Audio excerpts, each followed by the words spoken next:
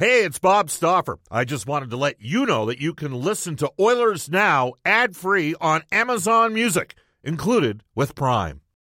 When you need mealtime inspiration, it's worth shopping Kroger, where you'll find over 30,000 mouth-watering choices that excite your inner foodie. And no matter what tasty choice you make, you'll enjoy our everyday low prices, plus extra ways to save, like digital coupons worth over $600 each week. You can also save up to $1 off per gallon at the pump with fuel points. More savings and more inspiring flavors make shopping Kroger worth it every time. Kroger, fresh for everyone. Fuel restrictions apply. Oilers Now with Bob Stauffer. Weekdays at noon on Oilers Radio, 630 CHED. We return to Oilers Now with Bob Stauffer. Brought to you by Digitex. Office supplies at huge savings? Yeah, Digitex does that. Digitex.ca on Oilers Radio, 630 CHED. It's 1:33 in Edmonton. Bob Stauffer, and it's a Tuesday. That means Mark Spector is here. Stauffer and Spector for the horses and Horse Racing Alberta. Live racing Thursday nights, Saturday and Sunday days out at Century Mile. Spec wrote the book, The Battle of Alberta. In 28 seconds' time, we're going to talk to a guy who has a rare distinction of playing for both the Oilers and the Flames, former Oiler defenseman Steve Staios. But not before I read this tweet, because it's interesting. John has tweeted me. He said, "Hey, at Bob Stauffer, rumors are that you have a cameo in Top Gun 2 as Tom Cruise's stand-in. Are there any truth to the rumors at Sportsnet Spec?" I better get going on Bernstein, eh? Yeah. Well, and bone up on your Scientology. Yeah, I think I'll be passing on that. Hey, if there's any Scientologists out there right now, I don't want to offend you. I wouldn't do that. Bob. You can go do your own thing. Nobody, it's all good. You know, we're all open these days to everything. But that's that. All right, next up, a terrific guy, and you can always tell a guy's a great guy when you can reach out to him, and he's kind enough, even though he's the president GM of a major junior team, to give you time on short notice. We welcome back a very popular former member of the Edmonton Oilers, Steve Staios. Steve, it's Bob Stauffer and Mark Spector. How are you doing? I'm doing great, gentlemen. How are you? Good. And I know your wife, when I used to see her at school, because our kids went to the school, she used to say to you all the time, "That guy looks like a really fat Tom Cruise, doesn't she?" I don't recall that, but congratulations on the new role there, Bob. It's going to be fun. Yeah, it's interesting because in the first Top Gun, I guess all the guys actually flew with the real pilots. And, you know, the parts where they were talking, they weren't actually talking because they were trying not to vomit because they weren't experienced pilots, right? These guys. So Cruise was telling the story. He said everybody just spent their whole time throwing up the entire. I can't. You know what? I don't know about you, Steve, but that's not the spot for me. You know what I'm saying? Like, I don't know if I could handle that. I'm trying to transition into the Battle of Alberta. Actually, Steve, do you remember the last flight of the 08-09 season coming back from Calgary?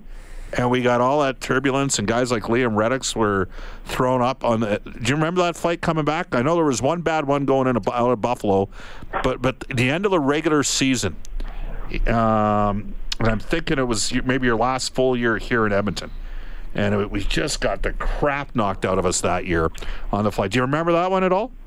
I don't recall that one specifically, but certainly there's a bunch of them that as flying as much as we did.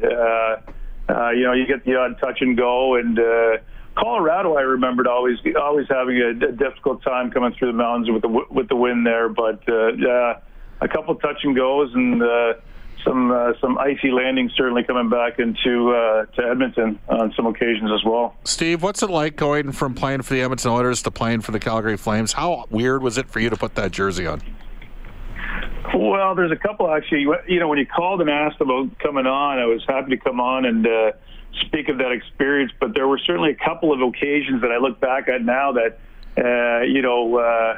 I recall the moment when my agent at the time, Pat Morris, had called me and said that I knew the trade was happening. First of all, we were in a transition there with the Oilers and fully understood the direction the team was going and the organization was taking. And I was appreciative of my time in Edmonton, had no hard feelings. The time was right for me to move on. But there was a couple of teams involved, and one of them being Calgary. And my agent at the time said, are you open to this? Are you going to be okay with that? And I said at the time, that won't be a problem. I just kind of want to see how things unfolded naturally there, and ended up that we were in Chicago at the time, and the trade had been made.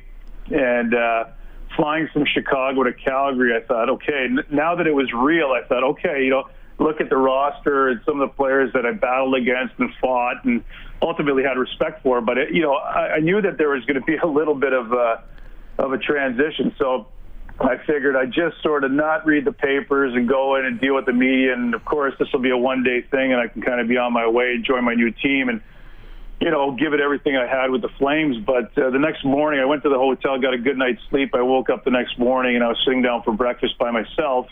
And just to the right of me on the empty table was Calgary Sun. And, of course, I had to glance over, and it's the first time in my career that I've ever been on the front page of a paper. So out of curiosity, I grabbed the paper, and the headline said, "A deal with the devil." And I thought, oh, boy, I'm in one now, right? But I thought that was one moment. I tell that story often, but in all honesty, I was ready for the challenge. Being with the Oilers for all those years and the battles that we had against the Flames, and not only that, I played for the Vancouver Canucks as well, so I feel very fortunate to be able to play for all three NHL teams out in the West here in our great country. So, but it was a great experience. I was on the tail end of my career. I tried to give it everything I had in Calgary. I enjoyed my time there, but certainly was I was one of these athletes that did have the understanding that I was pushing the limits and dealing with injuries and trying to do the best I could at that point. But I certainly enjoyed my time in Calgary as well. You come from a time, Steve, when I suppose there might have been a little less free agency when you started. There's probably a little more team loyalty. Like, I'm going way back to the early days, long before you played, when we talked earlier in the show, the Oilers and Flames would end up at a charity golf tournament in the summer in Red Deer, and they wouldn't even sit in the same side of the banquet room. Like, they didn't even socialize. I think we're way past that now, but take us into sort of the heads of James Neal and Milan Lucic, a couple guys who are A, changing teams, but B, with a responsibility here to show everybody out there that, hey, I'm putting my career back together here. I had a bad year last year, both guys, but they're coming in here into both rooms with something to prove. Does that make it much different? Very difficult spec. Great question, but hard for me to put myself in their shoes with not living, with their challenges, that they've gone through over the past year. So I don't know it intimately, and I don't know each individual very, very well. I have come across and met both of them, but I would say that there's a great deal of excitement, motivation, and without a doubt, nerves. I think they've obviously looked at the upcoming schedule. We'll look at it and mark those dates on the calendar, and each individual will have to deal with it in their own certain way. But motivation, obviously very loyal to the Oilers, and signed 2 extensions there with the opportunity to go to free agency, but wanted to stay in Edmonton. Felt very part of the community and the team and all that. But for them to sort of step into a new team and a new realm, I think I always found it as motivation. You go to a new team and another opportunity to prove themselves. You get to a point in your career where it comes full circle, and I think both players have had tremendous careers, and now they're at the point where they get a chance to prove themselves in a new environment. So I would think that they'd be really excited about the opportunity. Former Edmonton Oiler, former Calgary Flame, current president GM of the Hamilton Bulldogs, Steve Staios, Bob Stauffer, Mark Spector with you. Steve, are there situations where, let's say players have a strong personality, where they're maybe not a fit in the short term with an organization, but they can be a fit in another organization just because of the strength of that personality? You know what I'm saying? Like, if you've got sort of an established core and a guy comes in and I'm not comparing either of these two players to Chris Pronger. Chris Pronger had a strong personality. Of course, he's a Hall of Fame player, so maybe it's a little bit different. But you know what I'm saying? Like, you know, you got to try to, a guy like you knew how to, you know, you were always a tremendous teammate and a character guy.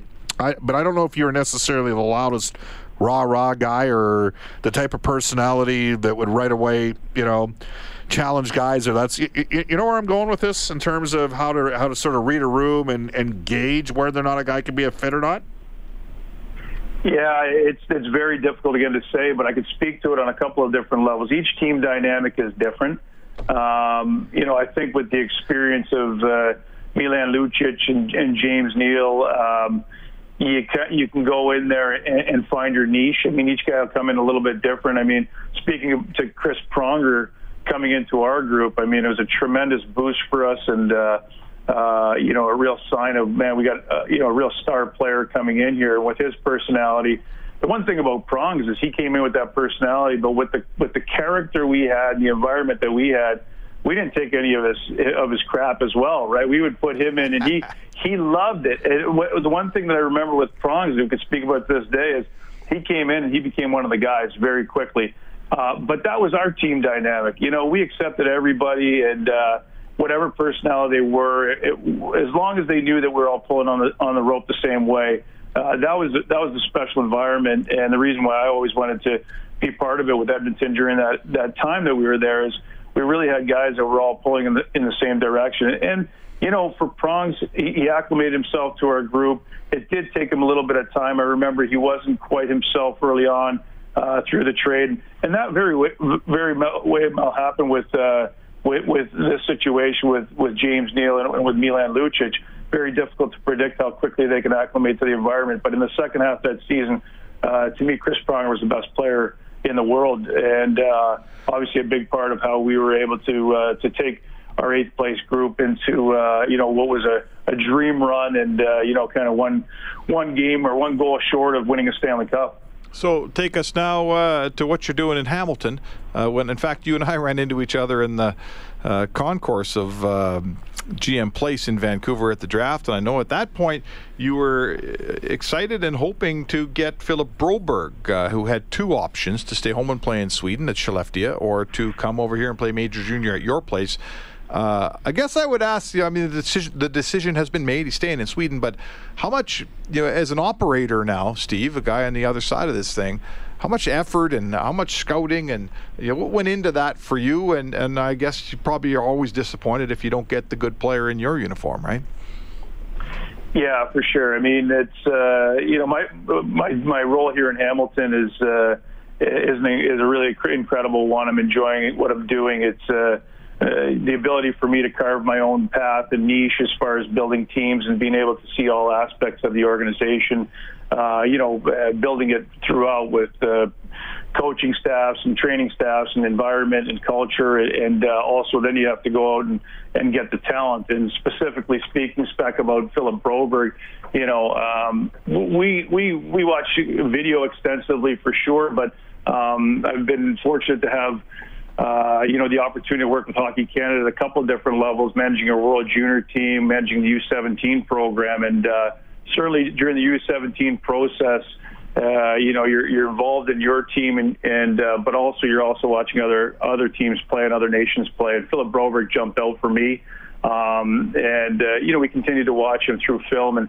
this import draft that we have is somewhat of a crapshoot. Our philosophy in it is we're going to pick the best player and do our best to get him over, rather than just bringing an average player that may be taking up a player's spot here that may be of the same talent level as somebody here in Ontario. So that's just our philosophy. So we've had a couple of really high-end talents. Joni Ikonen, who was a second-round pick, the Montreal Canadiens, who didn't come over, and Philip Broberg. And at this point, you know, we're hoping there's a chance that he comes over. He's an incredible player. I think the Oilers did very well to be able to draft a player of his character, of his caliber. We welcome with open arms, but we also understand the development process and certain decisions that these young men have to make. It's a big step to come over and play, and we will move on. We've also had some good, impactful your import picks that have come over. Jan Jenik, who's a third-round pick from Arizona, who's a highly impactful player. We'll have him back this year.